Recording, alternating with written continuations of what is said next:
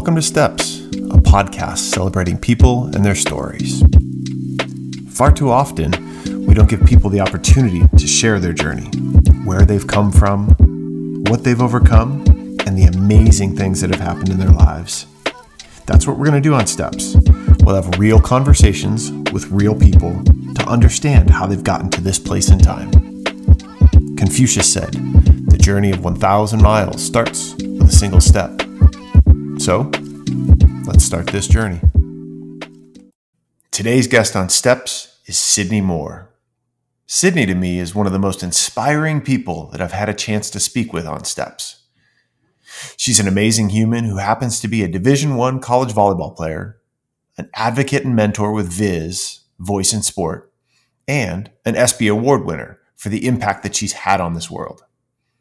I hope that you are as inspired by this conversation with Sydney as I was.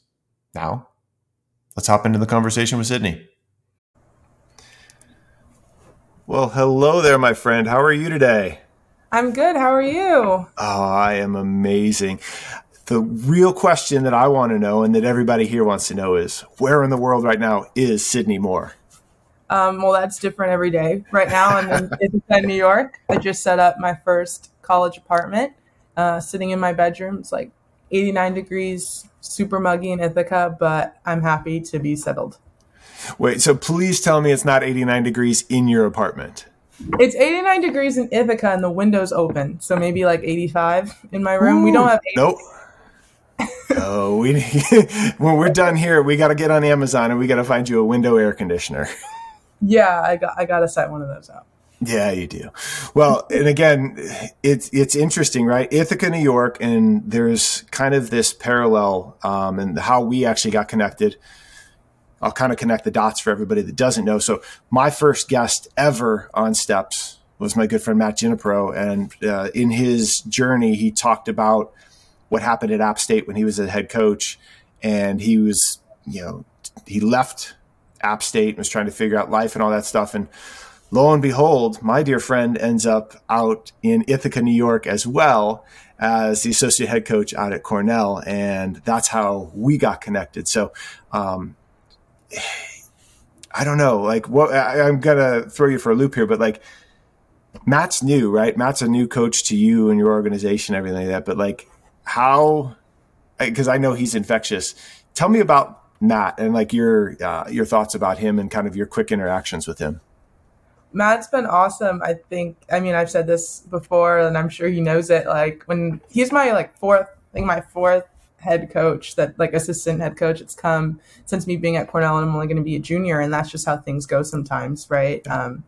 But when he came, I was like a little nervous because you never know. Sometimes you strike gold. Sometimes you don't so much. And I've been lucky, but just having another head coach was, another coach was exciting and interesting for everyone, and Matt's been awesome. He's started up right away with the vulnerability and talking about himself, asking the real questions about you, not just what position are you, where you're from, how are you doing, what are you studying today, and he has a psychology background. I'm a psych major, so we really love to talk about that. We can connect on that in a lot of ways. So it's been really awesome. I'm excited for the fall. We had a great spring, so I can't wait to get to know him better and be a player. Yeah, that's rad, because again, that's what I hear. And again, this, many people do if you're just tuning in, right? I was a college volleyball coach prior to going and working for Adidas and then where I'm at right now. But coach, you don't get that a lot with coaches. Coaches aren't necessarily, like you said, coaches aren't coming in and asking, hey, how are you doing? And then truly meaning it and wanting to hear, oh, well, right. School has just blasted me right now and I'm overwhelmed. Okay, great. Well, hey, we need you to go ahead and pass 50 balls against the wall. No, and I think that's really refreshing to hear that Matt's doing that and then also kind of being vulnerable and living what's up to him. I love it. That's huge. Yeah, it's awesome. You can't really ask for more from a coach. No, you cannot. And I love that. So now that I've fangirled all over Matt, and made him know how much I appreciate him and how awesome he is. You mentioned 2 years at Cornell and going into your junior year. But what I want to do, I want to rewind, because again, you're at an Ivy League school. You're all of these things, right? but that's not Yeah. like, that's where you're at currently. I want to talk about kind of the journey and where you started and kind of that progress and what's led you to this moment in time. Yeah, sure. I mean, I think it all starts in Missouri. I've never lived in Missouri, but both my parents are from Missouri, Kansas City and St. Louis, and a lot of our family still lives out there. I spend summers and Christmas out there a lot of the time, and I think it starts with that. Both of my parents played college sports, football and basketball, and athletics has just always been a part of our family. That and just the importance of education and learning. Learning to better yourself, learning about your rights, all of that kind of stuff. My grandma was a history teacher, and she taught me everything I know in terms of civil rights, all of that kind of stuff. So, she's probably the most excited about where I'm at right now. Oh, yeah. Yeah, right. I was born in Pennsylvania. Around 5 years old, I moved to, we lived in Chicago for a little bit when my mom went back and got her MBA. Really grew up in New Jersey from 5 to about 16 years old. Went to high school for 2 years there, and then moved to California, to San Diego, where I live now. And throughout all of that, I was playing sports from really young. I played everything: soccer, softball. I ice skated for a while. I convinced my parents to let me do dance. I was a cheerleader. Hell yeah. I swam. I think the only sport I didn't do was lacrosse. So maybe I'll talk to some of my friends on the team here. I was going to say you're in the perfect spot for it right now. So that's awesome. Well, what I love hearing is that you did so many things, right? You tried a whole bunch of stuff on, because that's not typically what happens these days. That's not like it's, hey, specialize at age 11 and we need you. And I'm speaking mostly volleyball because that's what I know, but like, hey, we need you. Guess what? You're 11 years old. You need to be training this, and you're the only thing you can do. Whereas the best athletes and the most well-rounded people that I've come across and that have a good grasp on things have dabbled and done things. Because again, I want to go back to like your dance and cheer and all of that stuff. Now, for everybody that, is watching, you're sitting down, but like, how tall are you? I'm like 5'11", 6 foot. It changes every time I go to the doctor. Yeah. So again, and I want to kind of that as a frame of reference, right? When you're a kid, and again, I've got a daughter. My daughter's not even 6 years old yet, and she's 4'2" tall, right? Like, so I'd imagine you're kind of going through this, and as a kid, you're trying on a whole bunch of different stuff and learning how to move and how all this stuff. Like, how did that? Can you talk to me a little bit about that? Oh yeah, I mean, it was funny. We look at the pictures of me in cheer, and I'm like 1.5 feet taller than everyone, like automatically the back spot. And I think doing some of those things too showed me like, okay, what I wasn't interested in. Like, I was not interested in softball. New Jersey's, especially where I lived, we were very close to a lake. The mosquitoes, dragonflies, that wasn't my area. But I would say even with basketball, I was always really tall and really skinny for a really long time, even up until high school. And it was a struggle for me I was always quick and I was fast, and that's how I was able to do well. But I always kind of got pigeonholed into the big position, right? Until you start playing with the really, really big girls. And like you were saying with specializing, what's so sad right now, it's like, it's not even specialized in your sport. It's specialized in a position. 100%. When I started playing volleyball, it was middle. You're going to learn how to block. And honestly, they weren't really worried about my hitting. I just learned how to block. And it's definitely worked to my advantage now, having all of that extra coaching. But it took a really long time for me to get those ball handling and other skills, and take myself out of that hole and show people what I could do outside of volleyball, outside of sports, all of that. Well, it's interesting, right? Because again, I've coached club many ages. Like the youngest I've coached is 12, right? And again, to what you're saying, many people are out there. Hey, you're tall. I need you to go be big, right? Oh, or you're like, you're short and you've got good ball control. You're the libero, right? Like, and it just happens so quickly. Whereas in my opinion, again, I think the more well-rounded that each person can be athletically, personally, and all that stuff, like the better human they're going to be. Because again, as we know, life is much more than sport, and sport is something that is impactful and empowering while you're playing it. But like, and we need to figure out how to not be identified with, hey, you're tall, you're a middle. hey, Right. you're fast, you should run track. Like, no, like we're so much more than that. But off on my tangent. So you did all these different things, and again, we know that you're playing volleyball at Cornell, but was volleyball, how did volleyball come about, and then what were you doing leading up to that? Oh, there was like a very specific, like, I don't know, someone chose that for me. That was like divine intervention, whatever you believe in. That was planned because my mom played volleyball growing up, and she ended up playing basketball in college and professionally. But I played basketball my whole life. I wanted to be like my mom. I wanted to be like Lisa Leslie. I wanted to be like Dawn Staley. Like, I wanted to play basketball, and that was my dream. And I played competitively in a club from second grade until sophomore year of high school. So I would say around third, fourth grade, we're actually traveling across the country every other weekend or so, playing in these huge Nike, Adidas, like tournaments, EYBL, and all that kind of stuff. And it was extremely competitive, and I liked it for a really long time. And then I kind of had to get away from, I couldn't play for my town league anymore. I couldn't play for my high school league anymore, middle school, or whatever it was. And I was missing out on a lot. And then on top of that, I think some of the pressure of being this little mini pro athlete took a lot of my love for the sport.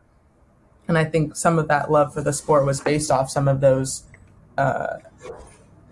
external factors, right? Of all the cool gear we're getting sent and thinking about playing in these big schools. And so when I went into high school, my freshman year, there was a girl that I used to play against that played basketball. And she was going to go to that high school too. So we were talking about the basketball there and summer league and all these things. And she played volleyball. She played both. So she was really great. And her mom convinced me somehow to go to the open gym. And I did. And our head coach, Maria Nolan, at IHA in Washington Township, New Jersey, she taught me volleyball. She gave me my first volleyball. I still have it today from the gym. And she taught me how to pass, gave me like very, very simple hitting lessons, like as elementary as he could. And I left that day and I loved it. And I don't think I ever was so obsessed or excited about something in my life. I like watched every volleyball game I could on YouTube, every, art of coaching and masters and all those videos. And that's how volleyball started. When I was that year, I ended up trying out for the team at IHA in early August. I made JV, which we were also excited about. We didn't think I was going to make it at all because IHA was actually a powerhouse in New Jersey. Yeah. I ended up getting pulled up that year. A girl got hurt and they were going to Maryland. They needed another girl and I was a blocker. I was really lucky to be athletic. I had decent court awareness. I understood defense because of my basketball background. And they pulled me up and I went to Maryland and, I meshed well with the girls. I was a good teammate. I think I played pretty well for then.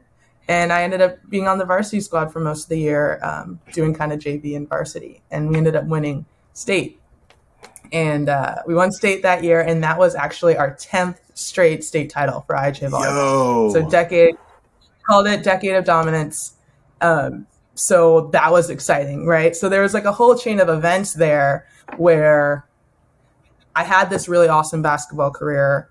I was introduced to this passion project, right? But then I also was able to have a really successful volleyball experience. So from that, I kept playing. They told me, if you want to keep playing next year, you're probably going to have to play club. You have to be better next year. There's going to be more competition. So I did club and AAU. Doing club and AAU or like club and high school basketball was a lot because I was also kind of playing varsity basketball. We were going to the state tournament for basketball too. Like I got really lucky with my high schools. We were all of my high schools. We were dominant in the sports. We were great academic schools as well. We were dominant in the sports and it just was a struggle playing club and doing basketball. I realized it wasn't going to be able to be maintained. At that point, I felt like basketball was starting to show, all of the years of work were starting to show, getting some basic recruiting, right? Freshman year, you can't really get a whole lot with the recruiting rules. invitations to camp, conversations from coaches, like I was kind of getting an idea of what level of play I could get to, and it sounded great. I had one school in mind that I just really loved. That was like my dream school always. I went to camp. I had a great experience with the coaches. I knew that if I kept playing, get a little bit better, that it was looking really good for me. And I looked inward and I was like, you know what? I'm not really excited about this. Like, I'm excited about volleyball, right? When you're spending the whole day playing basketball and you meet your dream coach and you go home to the dorms that night and you're looking at volleyball, you know that there's got to be something else, right? So I quit that year and I played volleyball. And I'm definitely making it sound a lot easier than it was. It was extremely hard. Yeah. I think one, just that was my identity, right? Sydney, the basketball player. Like, and I think especially too, from my mom playing, doing really, really well at Northwestern, and playing pro and having been a coach for so long and all those different things for me, that was definitely a part of who I thought I was. And then beyond that, I think I'm sure we'll talk about Title IX later, but just thinking about your opportunities as an athlete, your college opportunities, glimmering locker rooms, full scholarships, like all the different things that you can get out of being an athlete at a high level. That was something I was risking. I wasn't good at volleyball. Like I was okay, but I wasn't at a level comparable to where I was at basketball yet. Not yet. And it took a lot. I mean, there's so much to unpack there. Like, and again, I mean, I want to rewind to, because you mentioned people you wanted to be like. You mentioned Lisa Leslie. Right. You mentioned Dawn Staley. You mentioned your mom, right? Like, you had these strong female role models that, again, we'll talk more about that a little bit later too. But like, these are people that you're aspiring to do and follow in their footsteps. And there comes a point in time to where your desire to follow in their footsteps gets trumped by an internal reflection and you assessing happiness and that. And like, I want to talk more about that, because that's something that, again, you're talking freshman, sophomore year. So you're talking 14, 15 years old, right? Like 14 and 15 years old, like, I've coached that age. That's not looking inward and reflecting and looking at happiness is not something that typically lands on the radar of a 14 or 15-year-old. And I want to understand how you came to that conclusion, or what that reflection looked like, if you have the ability to kind of go back to that, or what caused you to start thinking like that. Right. I mean, I think if I'm going to be completely honest, the decision came wildly from privilege. I was privileged enough my going to college wasn't reliant on me getting an athletic scholarship. Was where, when I look back, like my mom, Northwestern, all of that, she says it all the time, that wouldn't have happened without, one, Title IX, and two, without her athletic ability and the hard work that she did put in, but also, all of that. And so that was one thing I can't be remiss to ask, especially when I talk to athletes about these kind of decisions, because sports does give you a pathway to do a lot. So I was really lucky there. And two, I think it was one of the things that I remember hearing in basketball and while I was playing, especially these high level teams, was like, 18 months until you're in high school, 18 months until varsity tryouts, 6 months until state final, 4 years until college, 5 years into NCAA championship, 3 years until you're pro, like all of these things.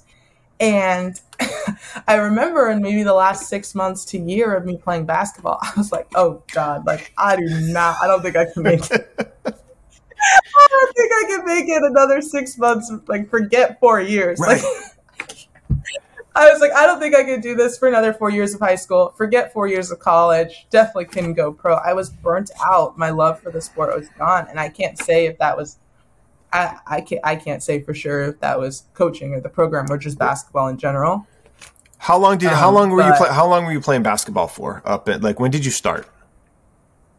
I started as soon as I could. It's probably like 4 or 5, like in rec and playing with my parents. Yeah. Started playing for travel teams in second grade, and then started playing that's like playing town to town. Yeah. Like a championship at the end, and then like traveling, like flying in big tournaments, your name in brochures and pamphlets, 5th grade. Wow. And I loved it. And I know some people, they definitely have, that's a thing that I talk about with my parents now, is parents sometimes push their kids to do it because they're like, oh, you could go to college, you could get your college paid for, this is our investment, you could go pro, especially for boys when you think about like some of these prep schools and NBA and all of that. There's like an investment. I wanted to do it. I was like, I want to play travel, I want to play middle school, I want to play AAU, I'm going to be the best, like this is going to be great. And it was. Until it wasn't. It was really great until it wasn't. And I had to be aware of that it wasn't. And that's, I think, why I was open to the volleyball thing. Whereas in the past, when my parents had tried to get me to play volleyball or even other sports more competitively and really, really do them and really grow and try them out, I was always like, no, it's going to distract me from basketball, or no, I have to do this the best. I have to be the best here. I wasn't really open. I was always open academically. I think I was always aware of like either getting hurt or the pressure put on my body and stuff like that. Was it just like, because again, you said you loved it and then you walked away from it. Like I'm trying to understand, because again, I also know that I'm fortunate enough that the people that listen to this, right, it's a broad mix of people. I mean, I've got parents that have reached out to me and they've shared episodes with their daughters and stuff like that. So like, I want to make sure that we're not kind of brushing over this, because like that's a big thing. And like to sit, and again, I applaud your parents for listening to you when you said like, look, this isn't it. But like, how did you come to that full decision to be like, no, this isn't it? And again, I know you said the opportunities and all that, but like, was it like a switch, or was it just like, I'm done? Yeah. It definitely wasn't a switch. And I think up until probably, honestly, my sophomore year of my first actual rookie year of playing in college, I was nervous about it and wondered, did I mess up? Did I ruin my life? Did I make the, 2 paths diverge in a yellow wood? Like, did I choose the wrong one? Like, I was very aware of that.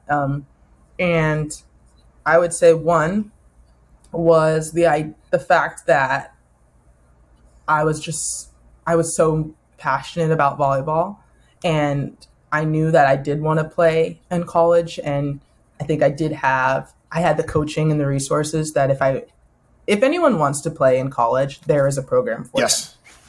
So like, I can't promise that everyone's going to be able to play Division 1, 2, 3. I can't promise that everyone's going to play like at their top school, but if there's a program, you're going to be able to go. You're going to be able to play. And at the very least, you'll be able to play club. So that was something I knew. And I loved volleyball so much that I knew that I would be okay with that if that's how it turned out. But I also did have a good amount of, I knew a good amount of confidence that I would be able to play in college. I wasn't exactly sure D1 or what, but I knew I'd be able to play in college. I knew that I would have the coaching, and I had even just the passion to find those resources for myself and be able to play. And then for basketball, it was a self-fulfillment situation. It was, am I playing basketball for myself now, or am I playing for other people and what other people might think? Every time that I thought about basketball versus volleyball, when I thought about volleyball, I was like, oh, that was so fun. Like, remember running onto the court, remember looking at that newspaper, remember your first, getting the ball and all these different things. I wanted to talk volleyball strategy. I thought about basketball. Oh, I can still sit down and be like, oh, she didn't cut hard enough. She should have passed with her right hand. These things, like, I know basketball, that's in me, but I wasn't excited about it. I wasn't seeking out new information. I wasn't trying to get better. And I think that's what makes great athletes. When we talk about, like these amazing 1% athletes, it's not just like that these are these freaks of nature. They're trying to get better. They have a passion for the sport that pushes them to continue to play. So I may have been a great basketball player, but I wouldn't have been phenomenal because, and that's not the only goal, but I wouldn't have been phenomenal because I didn't have a passion to get better. At that point, I was going to practice and I was doing the drill because I had to do the drill. I'm thinking in practice, okay, 2 hours, 1.5 hours, 1 hour. Like, and it just, I wasn't fulfilled by it. I wasn't excited by it. And every time I thought about staying, I thought about, oh, this coach put so much time and effort into me playing, or my parents spent so much money each year on club, to make, this was an investment. Like I have to make, well, if I do volleyball, I have to make sure that I get a scholarship so I can fulfill the investment that everyone put on me. But I was really lucky to have people in my life that were like, your value isn't just based off you being an athlete. Like we'll still love you if you don't play a sport in college. If you don't play a sport, say that. At all. I want you to say that. I want you to say that again, and I wrote that down because that is something that we need to keep talking about. Say that again about value. If we'll still love you if you don't play a sport in college, if you're not an athlete, if you never play sport again, like we'll still love you. And that was very hard for me. And now that's still hard for me when I play, when I don't do well, when I'm not an all Ivy, I don't get honorable mention, I'm not leading the team in kills that day, whatever it is, that's still still been a hard thing for me to do, because I think I have had my identity so much in sports and success, and I've been surrounded by these crazy teams where I've almost been warped on how good I am, because I'm around national champions, and one of my best friends is an Under Armour All-American. Like I've been warped a little bit. 100%, right? And again, what I hear, and you said this before, your identity was Sydney, the basketball player, right? And again, it just because you drop basketball doesn't mean it's that easy to drop the identity piece, right? So now are you Sydney, the volleyball player? At times, I'm sure that pops into your head, and you've said that, right? You still hold on to, like, your identity is wrapped into, a little bit being an athlete right now. And I think that's part of the challenge that we come across the country, right? You go sport agnostic. Like it doesn't matter. Like these kids, and again, I'm going to call you a kid just by dating myself, right? But like you are, but kids and even adults and everybody, like our identity gets wrapped up in all this preconceived notion and what other people think about us. And like, you are so much more than an athlete. And we're going to talk about like all of the things that you've done by virtue of the platform of being an athlete, because I don't want to like blow past that, because if you're able to utilize your platform and what, the gifts that God and the universe have given to you for other things outside of just being an athlete, right, then is that even more fulfilling of your purpose? And like, so like that, like that's a totally different thing. But like the identity and the self-fulfillment thing, like that's, so many people get wrapped up in, and I'm going to say coaches too, right? Like I've said this on different podcasts that I've in interviews and stuff, like I'm Steve Vensel. I'm a husband and I'm a father. Well, I need to be able to, what my goal is to continue to lead with that. But when I was a coach or like in society, right? Like, hey, what do you do? And we lead with what is our job, as opposed to like, who are you at your core, and what do you stand for? And what are those, those values and everything like that? Like I get fired up about that stuff because again, it's so prevalent right now. It's such a common thing. And I think even like, I'll say among students or athletes, like I go to an Ivy League school, it's like, oh, what do your parents do? And you're like, wow, okay. Like, hi, I'm Sydney. I've played volleyball. Like, I'm a psych major, like all these different things. And so much is wrapped up in that external identity. I think people forget internal stuff. And that's been something there was a book that I read. And again, because you talk the Ivy League and all this, What Made Maddie Run. I may be butchering the title. It's a runner. Where was she? Penn, I believe. And she took her own life after her freshman year of her first semester of her freshman year. But again, from an identity and from all of these different things, like the perception that as the biography, it was done by Kate Fagan. I'll throw a link into the show notes for anybody that wants to read it. Like it's a tremendous read and offers insight to like the mind of what these athletes and what people are going through from an identity perspective. But you're absolutely right? Like, that's one of the things that, well, what are you doing here? Like at Penn, like if you're not high achieving and you're not doing this, this, and this, like, it's very easy for people to feel less than. And that's not just Ivy League, right? That's the life, but that's just the example that you just gave. Yeah, it's true. I mean, I remember my freshman year going into spring, I'm looking around. I'm a psych major. My focus is behavioral and evolutionary neuroscience, and I am on a pre-med track because I'm interested in the body, not so much necessarily right now that I know that I want to be a physician. But I remember I actually didn't add that pre-med track until into my spring, because I looked at my first year at school. I'm at Cornell, and I'm looking at all these people who are founders of companies and traveling to Silicon Valley every weekend, and are that have cured cancer, but it's like you actually are in a cancer research lab, or like just all of these crazy things. And I look at my friend, I'm like, okay, she's in the hotel school, she's guaranteed this salary. He's in business, he's guaranteed these companies. Like, you can't help but look at yourself and think that you're doing something wrong. You can't help but look, in track. I remember you're like, oh, don't look to the left or to the right when you run, especially at towards the finish line. You just have to run to your own finish. Eyes ahead, and that's super hard. And I want to say to anyone, like, it's not just because I'm at an Ivy League school. It's not just because I'm a Division I athlete. And I'm sure we'll talk about this, but that's a big thing for me. With the girls that I mentor, people that I talk to, is like, if you're feeling some way, then that matters. Then that's important. If this is your experience, it matters. It doesn't matter what level you're on. Like, I meet people, especially now, and I tell them I play volleyball in college. And they're like, oh, I played, it'll be an older person. Oh, I played in high school. It doesn't matter. It does matter, or like, oh, I that's so cool. You played at this club. Oh, I played at this one. Like, we weren't in Oakland. It still matters. And there's a stat that I have that I love, that I tell, especially the girls. 6% of Fortune 500 CEOs are women. 90% of those women played sports at some time in their life. That's huge. And 50% of them played in college. But if you just look at that 90%, it just points out all of the benefits of sport and all the things that there can be to learn. And people talk about all the time the discipline, physical fitness, like working hard, getting through adversity. But one of the biggest ones for me is community. It's self-confidence. It's humility. I spent a lot of time on the bench, especially with volleyball, a lot. I think I've played 10 seasons of volleyball, competitive volleyball. And I would say I've probably spent 7.5 to 8 of them mostly on the bench. But it's to say, but when we think about it, and I could say that to someone and they could be like, wow, she really sucks and she needs to get a new passion.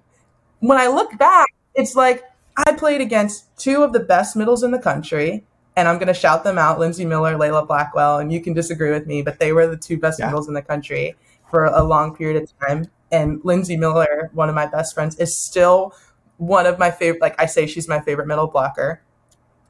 We talk about volleyball all the time. She made me, her and Layla made me so much better. The outsides, the middles, everyone I was playing with during club was insane. So to look back and say, oh, I'm not a good volleyball player is just, I would be wrong to say that, right? I wouldn't be where I am if I was. Yeah, and so many people fall into that though, right? And that's so. I think that's a perfect segue, because I want to talk the transition, because again, you're in New Jersey, you're playing for a great high school, right? And again, I've coached collegiately. Club up in New Jersey is okay, right? And again, it's okay, right? But there's this shift, and I wanted to dig in on that, because you basically transitioned from okay volleyball to basically some of the best volleyball in the country.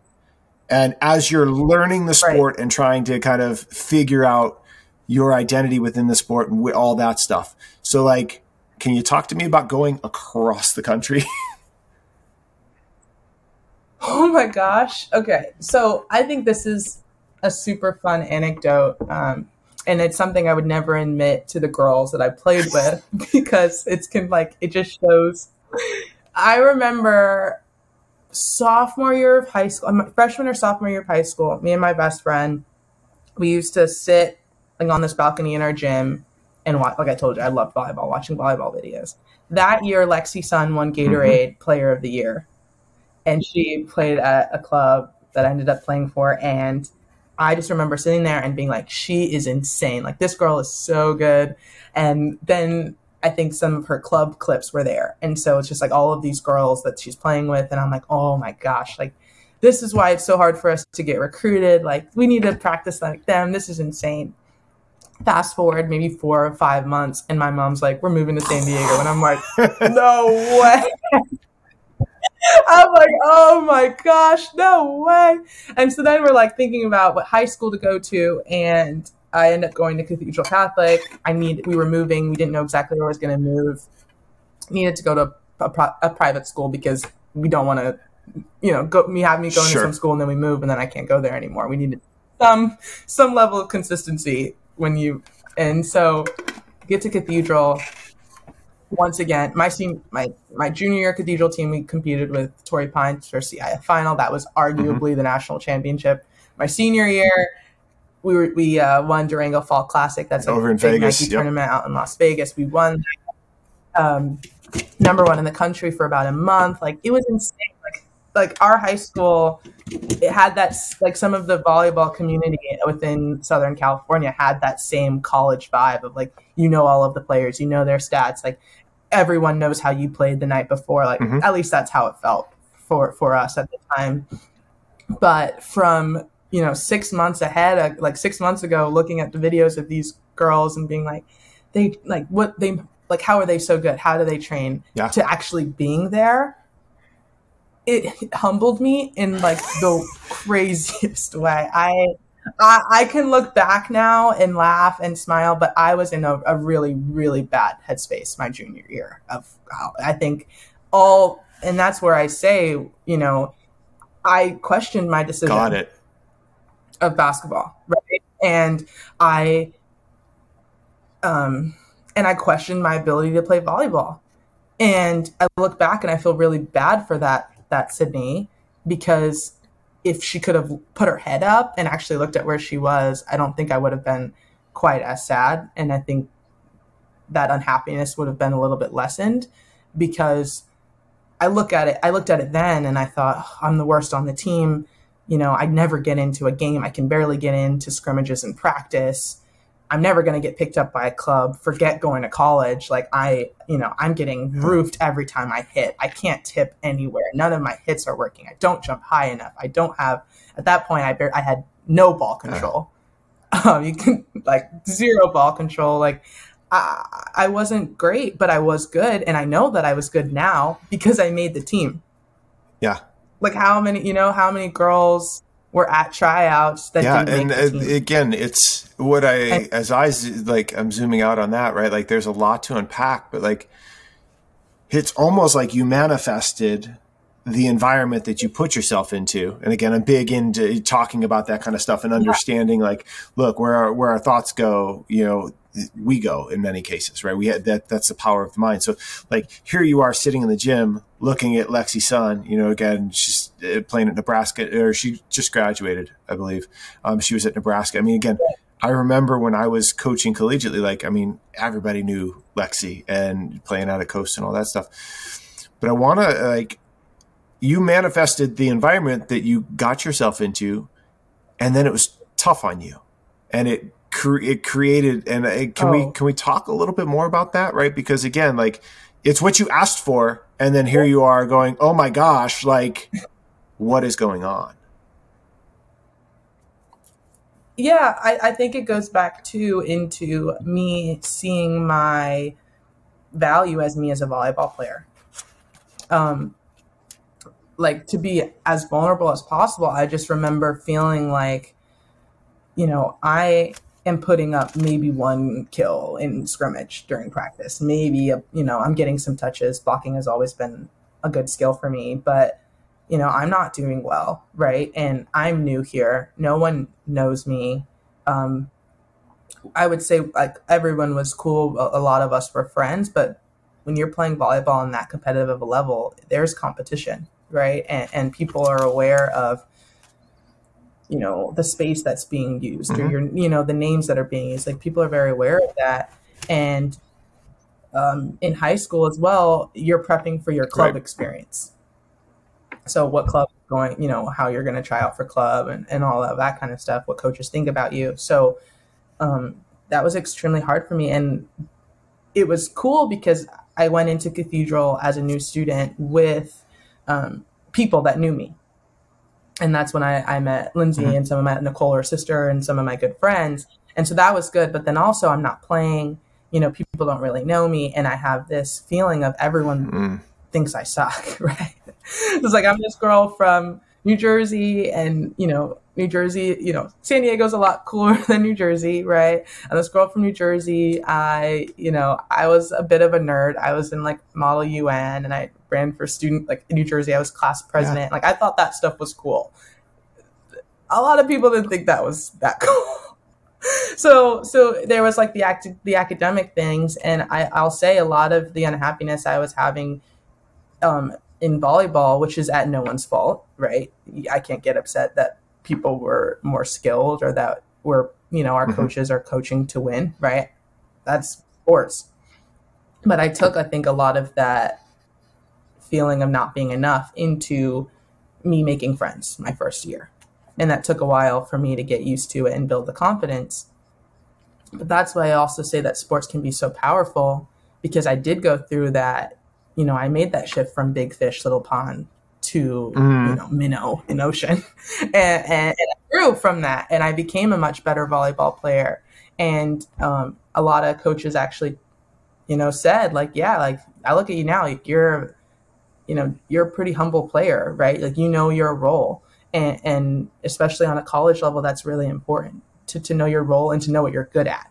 So that's something that experience taught me as well, was realizing what I was good at. So I was like, okay, I can't really hit against, these girls yet, but I can block them.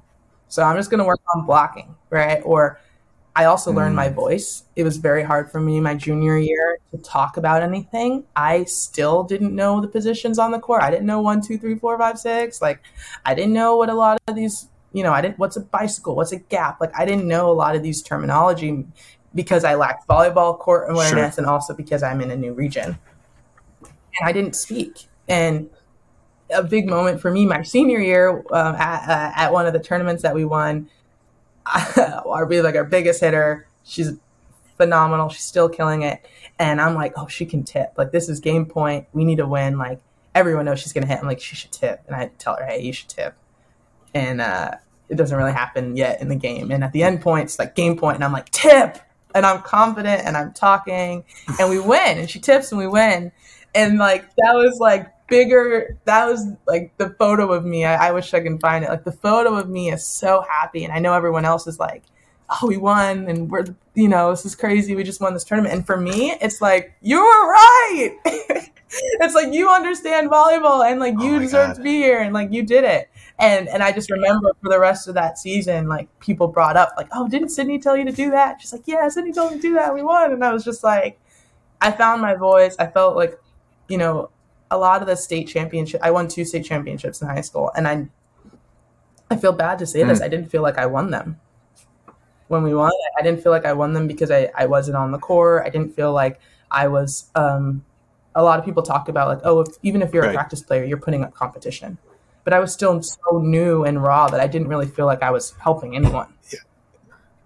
Yeah. For a long time, I felt like I was kind of just taking up space. And that's the most vulnerable. I feel like that's like what people got to hear, right? Like, it happens. It happens to Division I players. It happens to people who win gold at JOs. It happens to national. It happens. And even when you're a starter, there's never a peak. I think for most athletes, there's never a peak where you fully feel validated unless you decide for yourself that you're happy and excited about what you're doing. That was no. Say that again. Like, there's never a point as an athlete that you feel like you made it until you decide that you have. So like, for me, I could have, like, just think about it. I'm sitting on a balcony in New Jersey, playing, high school Jersey volleyball, looking at Lexi's son in this gym. And I'm like, oh, I suck. I'm playing in this gym with the same people that are in this video, and I suck. I'm winning championships with these people, and I suck. Like, I just constantly felt like I never felt validated until I looked back, and I was really lucky to have people tell me like, hey, like, you're in the gym though. There's a really great scene from Love and Basketball. And the main character, she finally gets to USC. She's playing basketball. She had a hard time getting recruited. And this one girl in the gym's really nasty. And she's like, you're only here because blah, blah, blah, got pregnant and couldn't come. And she's like, well, I'm here now. And that was my mom. We watched that one time. My mom was like, that's that's the thing you need to have is like, okay, like, whatever, you're not, the top scorer on the team right now. Prep volleyball is not writing articles about you, but you're there and you're learning and you're growing, and that your time is going to come. And that's what I learned from that experience. A lot of volleyball awareness. I don't think if I hadn't gone there, I don't think I'd be at Cornell now. I don't think I'd be coaching. I don't think I'd be doing any of the stuff I did. And I don't think I would have. I'm okay now when people tell me I suck at something. And that's a powerful statement that you just said. And I even have a hard time when people call, like my wife or whatever, like if I get challenged or I feel like I've done less than. So to be able to embrace, like, I don't want to say even mediocrity, but just like not where you want to be, but still charging forward is like, that's paramount to keep moving forward in life. Yeah. Yeah. Oh yeah. It still sucks. I mean, now like I'm in therapy and things will happen and I get upset. Like I remember drills in Cornell now, spring drills, and we're supposed to hit and I'm supposed to get up to a +3 and I'm still at 2 and I'm just like annoyed. I'm like, and I start to, in my head, I'm like, oh, my setter, like she's setting me so tight. Like she's setting me into the block, or my passer, like, can you get it closer to the net? Like, and I'm getting upset, right? And I can feel eyes on me like, hey, Sid, you got it, like different stuff. And it takes me back to those days where I was like, where I felt like I was stinking up the gym. And I have to remember that it's hard. I'm sad, I'm mad, I'm upset, I'm frustrated, I feel embarrassed. Like, I think that's what it is. Like, you feel embarrassed and you have to just go through the growth and point out where. What would you tell yourself back then? Improve. Like, look, if you were able to rewind from the place you're at right now, what would you tell yourself back then?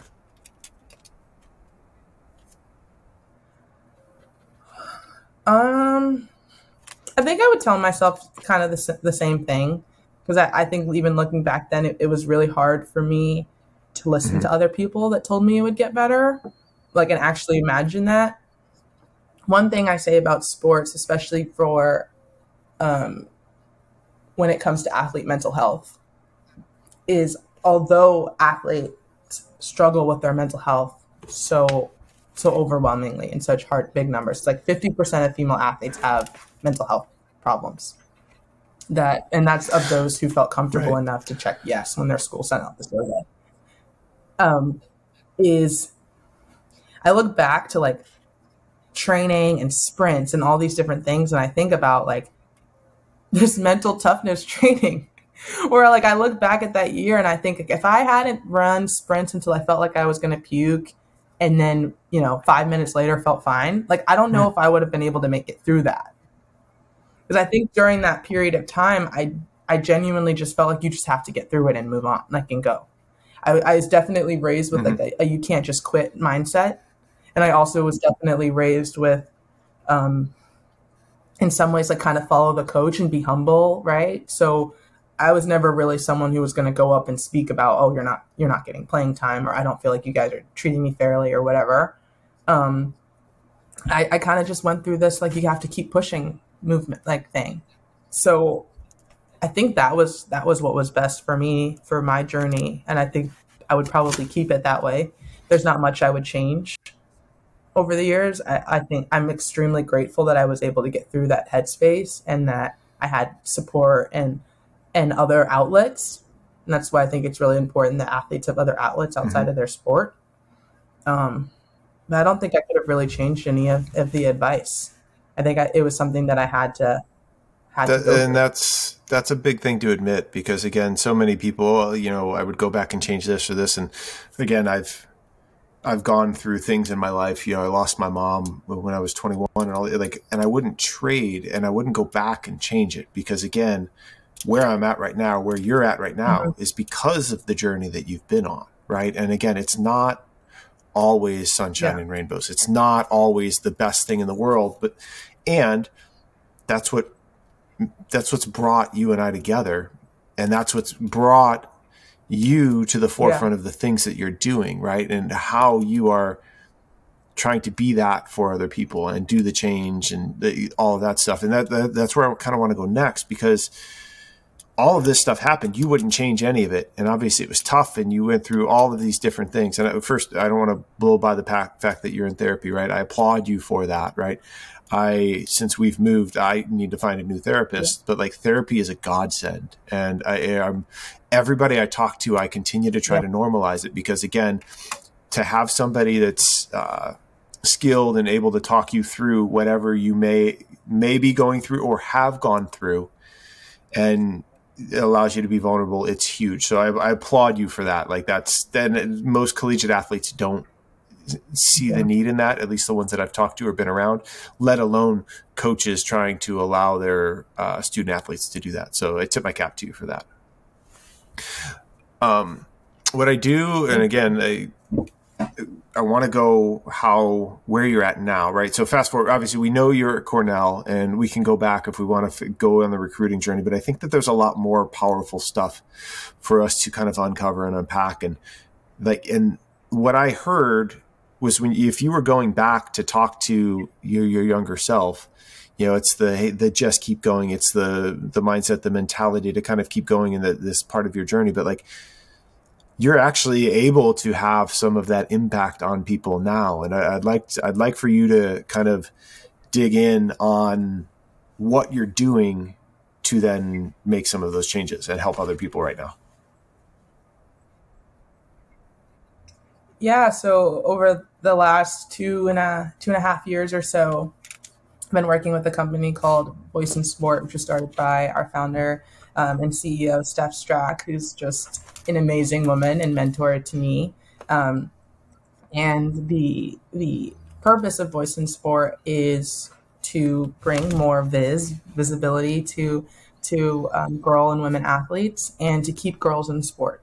So 50, like at the age of 13, around middle school age, 50 girls drop out of sport at a rate of 50% more than boys. So for every 4 boys that play sport, there's about 2, like they're dropping out. And then for girls of color, Black girls in rural or minoritized communities, that's even bigger. So for me, as a Black woman, that's super important. I want to see Black girls in sport. I think representation matters. I look at just even the opportunities that you can get out of sport, and I can see how that could grow my community and uplift girls. And then just in terms of keeping girls in sport, I said that that statistic about CEOs earlier. We talk about just all of the things that you can get out of sports, whether it be a community, getting your body moving, being healthy, finding your voice, maybe kind of like I did in my story. But we talk about that, and that's a great thing to say. I think a lot of people feel that way. Oh yeah, girls should play sports. But what we do at Viz is take it a step further, and we say, okay, what do girls need to stay in sport? And so we looked at each thing, like what are the reasons girls drop out of sport? Bad mental health, or they're burnt out, is one. So we have sports psychologists, experts on our platform that girls can meet with and do one-on-one or group sessions. Another one is, especially in aesthetic sports, but just also really big, is body image.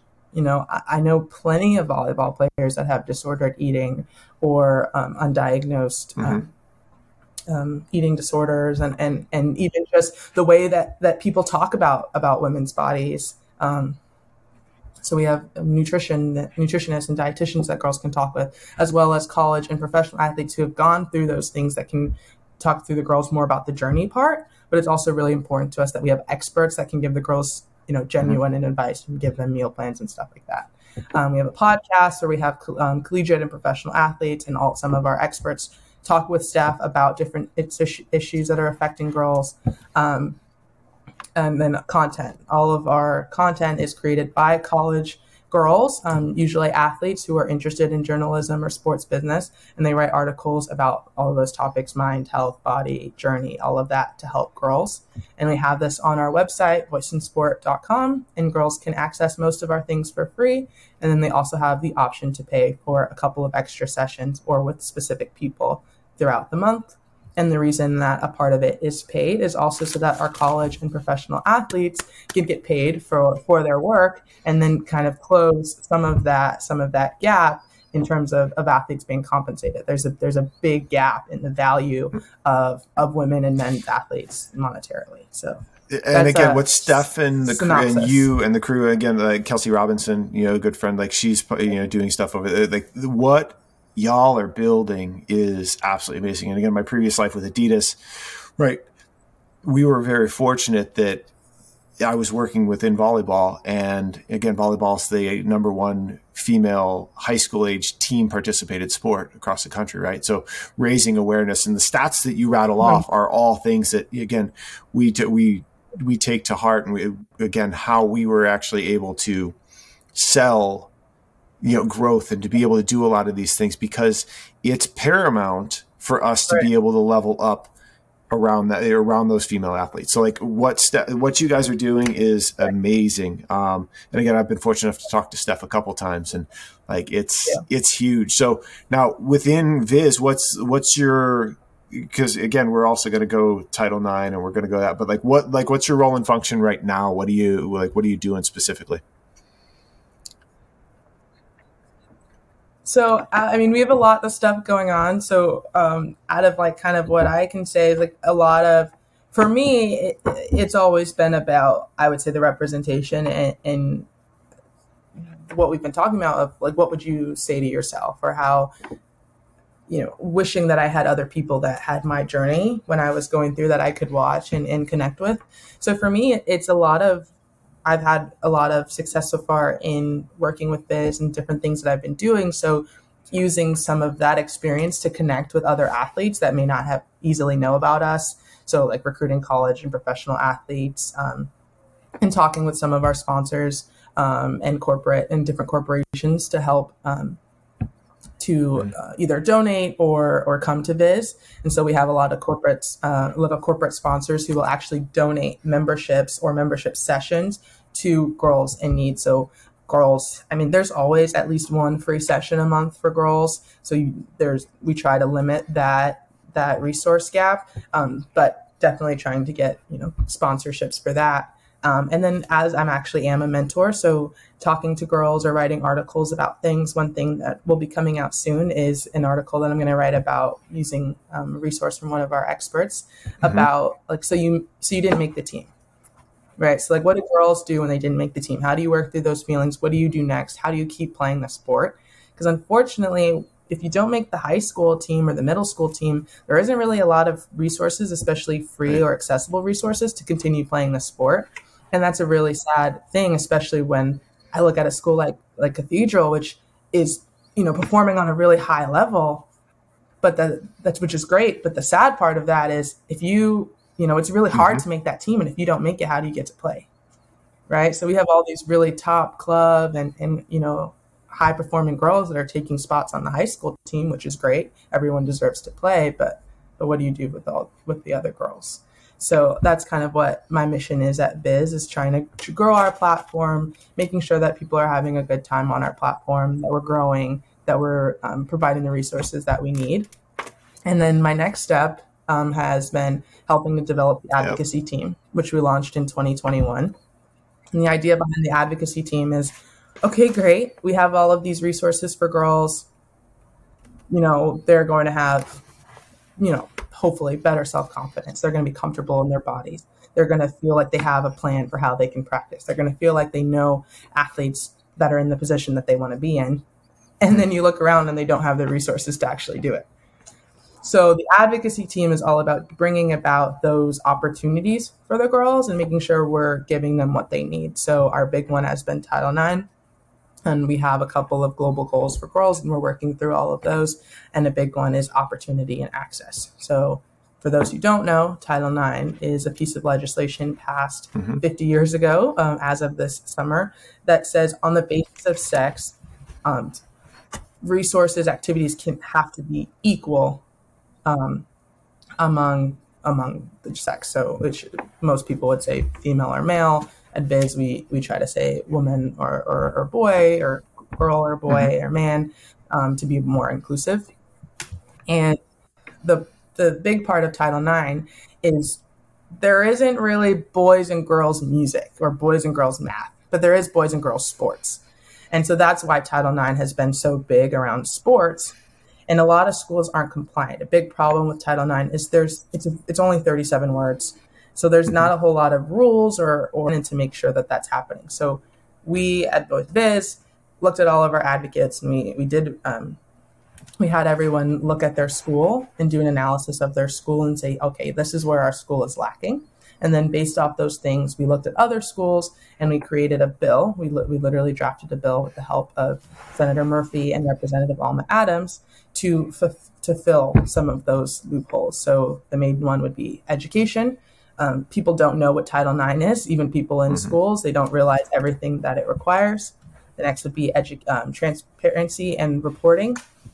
Schools aren't required to report what they're spending or what they're doing in their athletic department.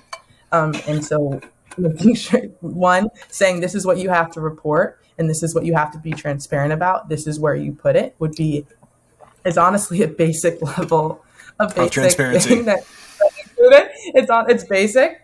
And then the last one is enforcement. So even if there is, the EADA, you can go on the EADA website right now and look up a college and you can look at their Title IX spending and their different expenses and different things, but there's no one enforcing it. If you go right now and you look up a school, there's a very, very high chance, unless they've recently had a lawsuit, that they're following Title IX, and nothing happens to them. They could point out right now, we spend $1 million on men's teams and we spend $200 on women's, and no one would do anything. So those are our three things of the bill. And we've been doing that. I mean, and again, just brush it. We've been doing that, right? Like, holy cow, right? Like what you and the team over there, and again, I'm going to speak to you, and I tip my cap to everybody on the advocacy team and everybody with Biz, but like, obviously you and I are in it, right? Like, for you to be able to do this, and I'm rewinding, call it 4 years ago, when you moved to San Diego, right? And you're questioning all of these different things in volleyball and all of that stuff. And then here you are, and don't downplay it, right? Like, you can tell I want you to tell our listeners who you've talked to and what you've done. And like, because again, 4 years ago to now, it's the same person, but it's somebody that has this purpose and this drive and this comfortability in your own skin. And I'm like taken aback in a good way, because again, the evolution of you as a female, as a strong Black female, and this is amazing. I'm grateful to be able to even provide a platform for you to be able to share this even more, because again, what you've done, I don't think many people know or understand. So I want to make sure that we're selling and celebrating you to the best of our ability. Sure. So I guess a little bit more about the bill. That all started with, like I said, okay, well, what is actually preventing girls from being able to use all these resources that we're able to provide and that they're looking for? And then it goes, okay, these are the things, these are what's wrong with Title IX. And there's so much more that's keeping girls from being able to do it. A couple weeks ago, I was at an event in Miami on a panel, and a girl raised her hand in the Q&A, and she asked, this is getting a little off topic, but she asked, hey, I love basketball, but girls really, you don't really get any respect out of playing basketball. 1 second, I can close this. You're good. Is it loud? I can hear it a little bit. You're good. Okay. And she's like, the girl, she goes, hey, I love playing basketball. It's so much fun. Like, I want to play in high school, and maybe I want to play, AAU or club. but girls really don't get any respect when they play basketball. And like, there's nothing I can do with it. She's like, it's not like the NBA where I can make a whole bunch of money. I feel like I should take my time and use my resources to do something that would better my future. Wow. And I was like,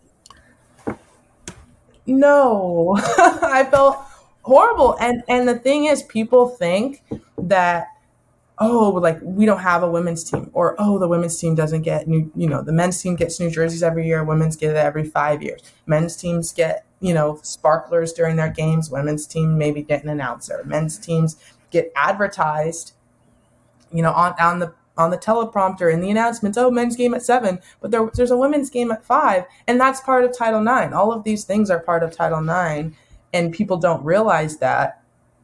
And the messaging it's sending to girls is that, oh, my dream doesn't matter. It's impractical. And it's not, and for me, it's not so much that, oh, your dream's impractical, like someone might say about a musician or an artist. It's your dream's impractical because you're a girl. Right? So it's like your dream's impractical because you're a girl. You want to play basketball at a high level. That'd be fine if you were a guy. But because you're a girl, it doesn't matter. It's not going to happen.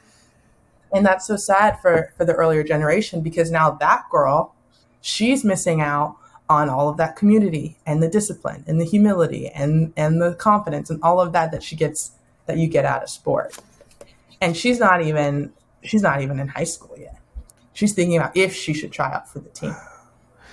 And so that's the impact of Title IX. And these are the kinds of things that we said on our Capitol Hill days as we tried to find representatives, senator and from the House, that would sponsor our bill. And so when we announced our bill, we went to DC in June, and we announced the bill on June 23rd, 2022, which is the 50th anniversary of Title IX. We announced the Fair Play for Women Act of 2022. That's the name of our bill. We did it in the Russell Senate office building, and we invited a bunch of girls in the area, the George Washington basketball team, Howard women's volleyball.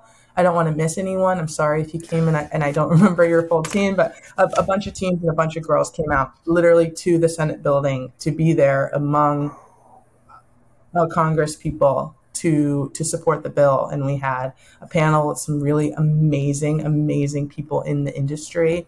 And that's how we celebrated Title IX, by saying, yes, it's been amazing, and you've given amazing opportunities to women.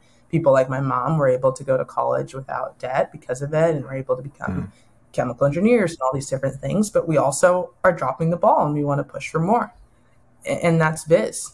It's celebrating women athletes. It's writing those articles and showing people like Allison Felix, who joined our team, and all of that. And then saying, okay, and we want more. Deloitte posted a couple of years ago a study that the sports industry is missing out on billions of dollars a year by not highlighting women's athletics the way they do. I think the Euro Cup, like last week, is the most watched soccer game in the United Kingdom. The most watched, not women's, not men's, most ever. watched. Yep. So that's proof right there. So whether you care about women's sports or not, if you're going to even just look at it in an industry perspective, you're missing out on billions of dollars. You're spot on that. And again, my industry experience comes back, from Adidas, right? And where I was doing sports marketing and partnership management, but like we were one of the only, the fact that we had a women's volleyball shoe, but yet up until,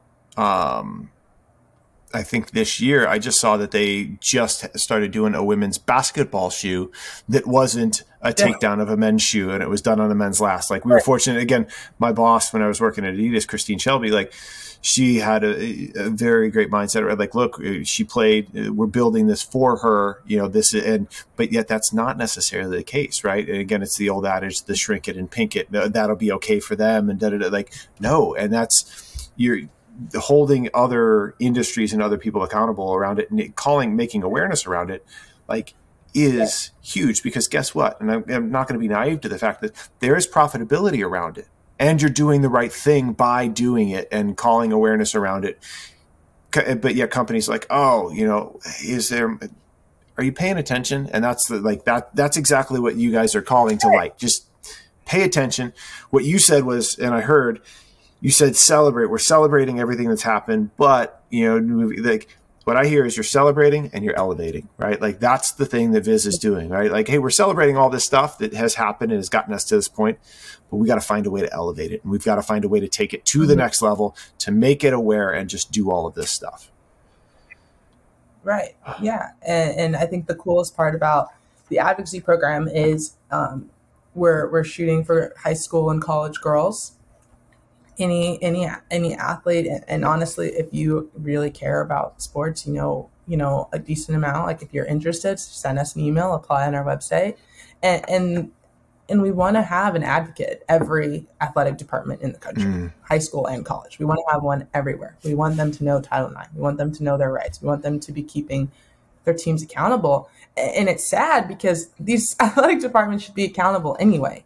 But one thing that I say and that I was taught, I brought my grandma up earlier, is the best way to make sure that you're not being taken advantage of is to learn your rights, to know when you are being taken advantage of. And then that second part is being able to speak and using your voice. I think I got a lot of that from Biz, and I think it started in volleyball. It started with me feeling like, oh, my experience doesn't matter, right? It started with feeling like, oh, it could be so easy for a girl to say like, oh, well, I'm not Division I, I'm not an Olympian, I can't. Why? Like they don't even play at WNBA games on prime time. Like why would I complain to my principal that they don't, announce that our game's at 5 p.m. Right? It's so easy for that. But when you tell the girls and you give them opportunities to use their voice and tell them that it matters, awesome things happen. We have some really, really awesome high school and even younger girls that are posting and creating chapters at their school and talking to people about Viz and talking about sports and pointing things out. And that was a really hard thing when we started Viz, was getting girls involved, people who felt comfortable speaking out against what's happening. And it's really common for girls. It's really common for the Black community, for a lot of communities, to say, well, we have this much, why would we push for more? At least we have this. Girls will say, at least we have a locker room, at least we have a team, at least we get to play, instead of asking for more. It's super powerful, because again, what you're saying is people don't know about it, and people don't see, if we're going back to your role models, right? You mentioned Lisa Leslie, Dawn Staley, your mom, all these people, right? And again, I look at the volleyball community, right? How can we connect dots to people within the volleyball community, particularly strong females, that can help lead this charge? Because again, most of these high school aged athletes, these club athletes, don't see this. I mean, again, and I've said this before, heck, most of these people, most of these club athletes don't even know who the hell's on the national team. Right. So again, as a sport, right, I don't think that we do a great job. And I know USA Volleyball and other organizations are trying to elevate that and make that more. But if you don't know who's playing it at the highest level possible, how the hell are they supposed to know who's out there, people like you, that are making a difference and trying to be advocates for change and trying to make it better for that person that's 12, 13, 14 years old? So that falls on people like myself, right? And people within the volleyball community to be able to help spread the word. Be like, look, we know that this is where we want to go, and we need strong females leading this charge. Hey, how do we point them in the right direction? So for me, I'm sitting there going, okay, as my head's going, not to go away from our conversation, and not that I haven't been listening, but I feel called to action, right? Okay, I've got to talk to you and I got to talk to Steph to make sure I've got the right information for post podcast whenever we go into this. So that way we can drive as much traffic to Viz and to people like you to raise awareness, right? Those are things that I sit and think about, because again, I'm a dad. My daughter is going to be 6, right? If I'm not doing something, she's going to be dealing with the same stuff that you've gone through and people before have gone through. And if we're not making change and rallying people around change, then what the hell are we doing? Yeah. And that's one thing we've been calling to action too, is a lot of people, and it's amazing. You have a daughter and okay, I want this for my daughter. It's and this isn't a slight to you, as we say to people, you don't have to just have a daughter to care, right? Right. Or your wife doesn't have to be an Olympian for you to cheer on and to go to Wimbledon or whatever. and so it's a lot of that, like reaching out to the male athletes that do have the Oh. platform too. I look at, there's posts and you get a middle school boy texting you or whatever, posting like, would you want $1 or a ticket to a WNBA game? And my response is, well, first of all, if you take $1 over a ticket, you're not. I was going to say entrepreneurial. You're not thinking. You could at least take like $45, even if you don't want to go to the game. And second of all, it's like they're learning this. Like, who are they idolizing? It's those male players. It's those NBA players, these other people. So it's been really awesome now seeing some of these players going to WNBA games and wearing the merch and all these different things and supporting, Patrick Mahomes, his wife, owns one of the NWSL teams. But just seeing athletes rally around. Why is it cool to make fun of the WNBA? Yeah, right. And it's encouraged or it's not commented on. It just allows to. Well, but you talked about it too, right? Yeah, I mean, it comes around to mainstream media. It comes around to what we're pushing out there and what's getting consumed. I mean, again, I'll speak volleyball, right? Like, I mean, the semifinals and the national championships are some of the most viewed female sporting events in NCAA each year, but yet, we get it's like pulling teeth to get on ESPN. Maybe it's on ESPN2, but that's the only time you're ever really seeing it. You might see it you'll see it on ESPNU, like all of those things. And I appreciate you kind of challenging me around the daughter thing, right? Because again, the fortunate thing is I've always been connected to the sport and to the female athlete, right? Having been a coach, and that's and I absolutely love it. So the fortunate thing is I've had this mindset, even before my wife and I had our daughter.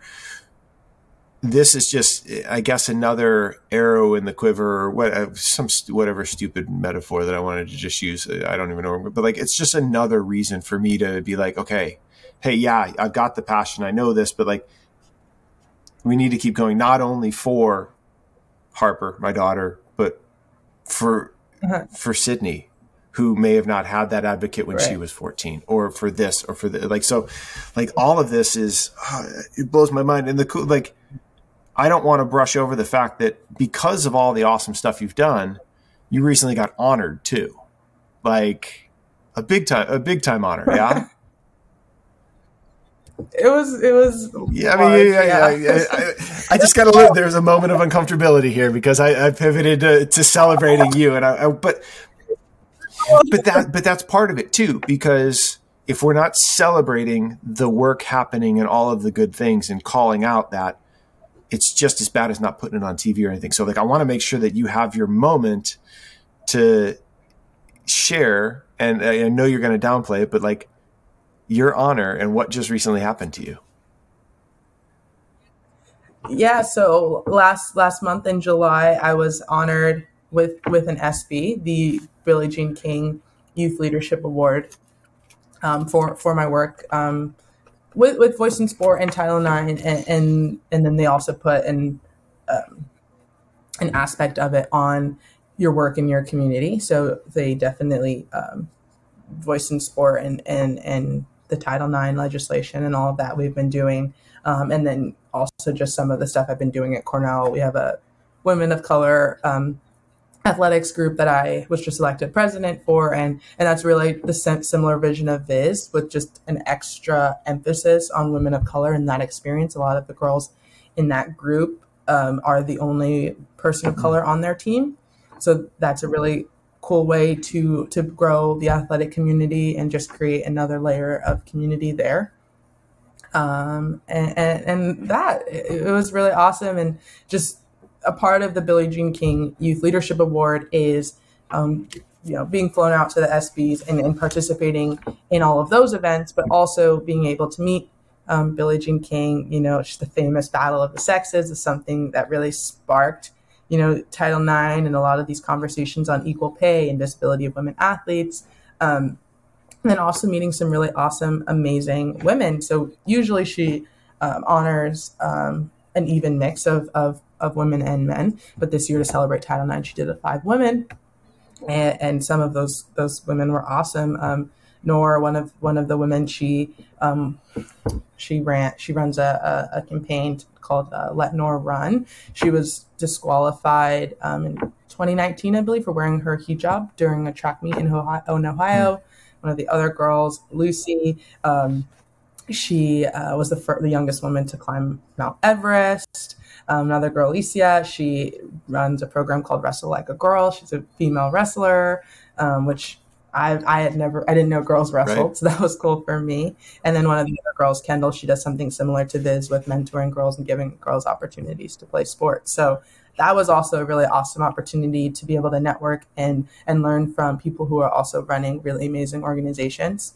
I would say the coolest thing for me about winning an ESPY is when I look at my journey in sport, when I look at my journey as volleyball, right? You see ESPY, you see Sydney Moore, you see Voice in Sport, you say Cornell Women's Volleyball. So you say, oh, she's D1. Like, oh, she must win because she's like just so good at volleyball and she like got a really awesome kill or something. And I am good at volleyball, but I won an ESPY because of who I am as a person. And I won because of my journey and the work that I'm doing. And that was so impactful. And I hope that's not lost on people. I never would have thought that I would be honored at the ESPYs. I never thought that would be an award that I would get because I'm confident in my ability as an athlete, but I'm not a 1%er, right? I'm not an Olympian, right? Like I'm not Allison Felix, I'm not, these different people who are these amazing athletes. And many of them are also amazing people and are running great programs. But it was a surreal moment for me. And it's something that I really want to make sure that the girls that I work with, that I coach, that I mentor, all of that get, which is that what we've been talking about, that your experience in sport matters no matter what it is, right? So whether you played in middle school for a couple of years and you had some fun and you realized it wasn't your thing, fine. If you played for years and you made your way and you won a national championship and you were an Olympian, great. If you played in high school and you helped pass a bill for Title IX, great. Like there's so many avenues in sport. And so just making sure that you're getting that opportunity and that the opportunity is as positive as possible is so super, super important to me because it's defined my life, right? It defined my mother. It defined me. Like it defines a lot of my friendships are from athletes, or people who are active, right? So there's so much to it. I'm at a loss for words because there's nothing more powerful. There's nothing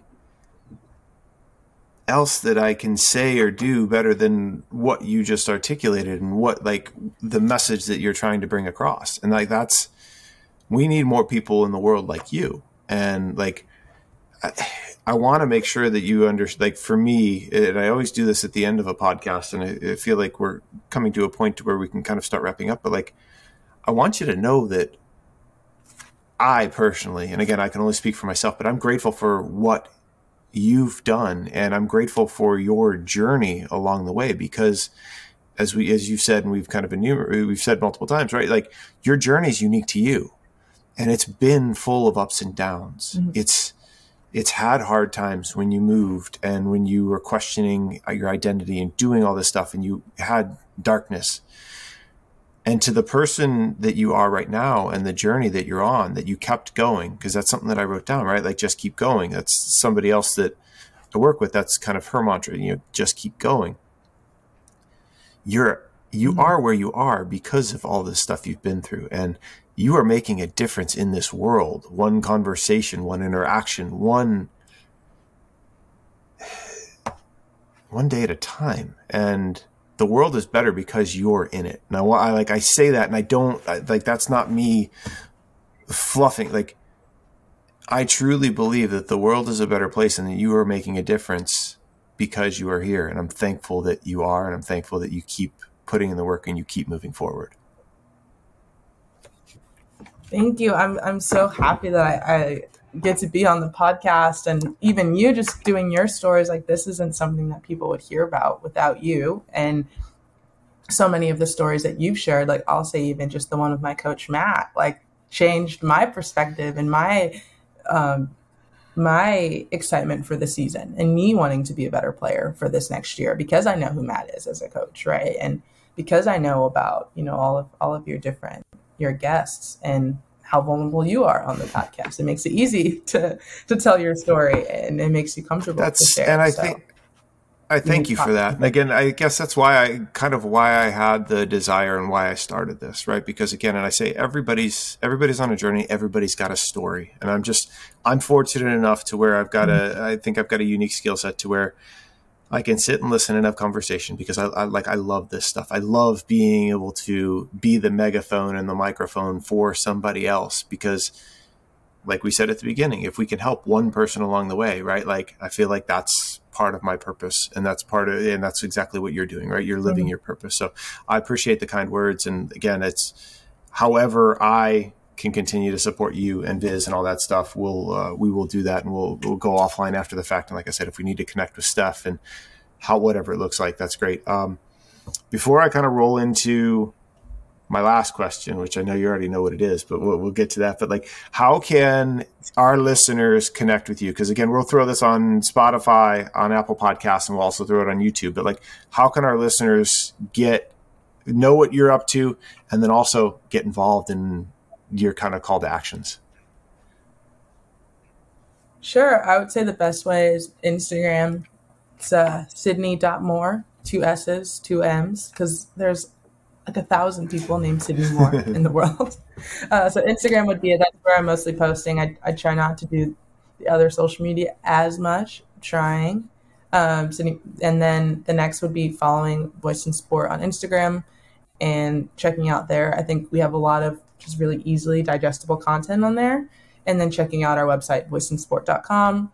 If you're a girl aged like 13 to 23, you should be able to sign up, no problem. We try to keep that community small, so you do have to apply, but just apply, tell us maybe what sport you play or what you're interested in, and we'll see you on the platform. And if you'd like to, you can sign up for a mentorship session with me specifically from our community. Just search my name in that community area, and we can talk and chat or whatever. And then otherwise, just look out for our content, listen to our podcast, and just keep seeing what we're doing next. I love it. And we'll link all of it in the show notes and all, in Instagram and all that stuff. So that way everybody can find it. And again, if that's too much and if you're listening and want to reach out to me directly, I'll help connect dots, however I can as well. Because again, this isn't going away, right? We need to be louder. We need to be able to do a lot more of this. And, we're lucky to have people like Sydney and Steph and the Viz crew and again, you guys aren't the only ones doing it, right? So like, that's the cool thing is the more that we're able to create a movement and talk about it, the more other things pop up and the more other people start talking about it and we're elevating everything. I dig it. Yeah. Is there anything else you feel called to share? Or again, because I'll give you kind of your last moment of opportunity before I hit you with the hard one. I would say to be open to trying things. I would say all of the things that have happened, the more like the big things that have happened have all been from a series of small decisions. And most of those are vulnerability and just saying yes. So I already play basketball. I'm feeling pretty confident. Someone invited me to open gym. Yes. Right. Like, hey, Sydney, we're Cornell. Do you want to go on an official visit? Yes. Right. Like, and even things in my more personal life outside of athletics, just taking a chance, an educated chance and trying new things out. It can really change your life. And the worst thing that happens is you don't, if it's an educated guess, the worst thing that happens is you don't like it and you move on. I love that. But I can't imagine if I said no to the first time getting reached out to by Viz or saying, hey, I already have schools in mind and not going to Cornell or not playing volleyball. There's so many different ways. Those are powerful words to live by, right? I mean, again, people talk growth mindset. We talk about being open. And again, the way that I look at it is, again, we're on this journey. And if you saying yes takes you a step forward, then keep moving forward, right? Maybe it means you're going on a different path. So I love that. I love that. Okay. Sydney, are you ready for the tough question? This has been the hardest. It's like, but it's not hard because again, this ties back to identity. It ties back to all these things, right? Like if you're telling somebody, you get introduced and somebody asks you the question, who is Sydney Moore? How are you answering that? Well, I guess I would say I'm Sydney Moore. When I think of my roles, I'm a friend, I'm a daughter, I'm a granddaughter, I'm a cousin, right? I'm all of those things. I would say I'm a mentor and a teammate. I'm a player. And then I would say I'm still figuring out who I am. I don't completely know yet. And I think that's some of the beauty. It's terrifying, but it's also some of the beauty. It's still figuring out who I am. I had a teacher that used to have that on his board every day. Who am I? Where am I? And I always thought that was really interesting, especially the where am I. That's profound. And the where am I, what comes up for me, not that you asked me, but it really, I feel compelled to share. And that's what I've been trying to do more of is where am I? It's where my feet are. Because it's so easy, like you said, to be thinking 6 months, 18 months, 4 years down the road, what we're creating. But if you can be where your feet are, that's where you're meant to be in this moment. And then we need to keep moving forward like you've advised everybody. So I love it. Like, I absolutely love it. And your answer is phenomenal because it's uniquely you. Thank you. You aced it. I mean, again, there's no grade on it. You could have said that you could have said something that was completely and totally different. It's okay, right? It's your response. So yeah. I love it. So as we close, again, I've thanked you. I'm truly grateful for you being here and sharing your vision, your story, and where you're going. And we'll link everything. And I appreciate you taking time. We got to work on that window air conditioner for you, so that way you cool off. But I'm sure that we will be in touch soon, and I'll be. I won't need it. What's that? I said in a couple months I won't need it. I'll be turning up my heater. Good old Ithaca. Well, on that note, right, like I'll let you go do what you need to do, finish up the day, but I appreciate your time. And as always, thank you, Sydney. I appreciate it. Sydney's accomplished many things in this life, and I know that she's not even close to being done. If you'd like to learn more about how you can make a difference in the space of women and Title IX in sports, you can hop over to Viz at voiceinsport.com and see where you can use your voice to make an impact. What were your takeaways? What were you left with? Let me know over on my Instagram at Steve Vencel, SteveVencl, on the post for this episode.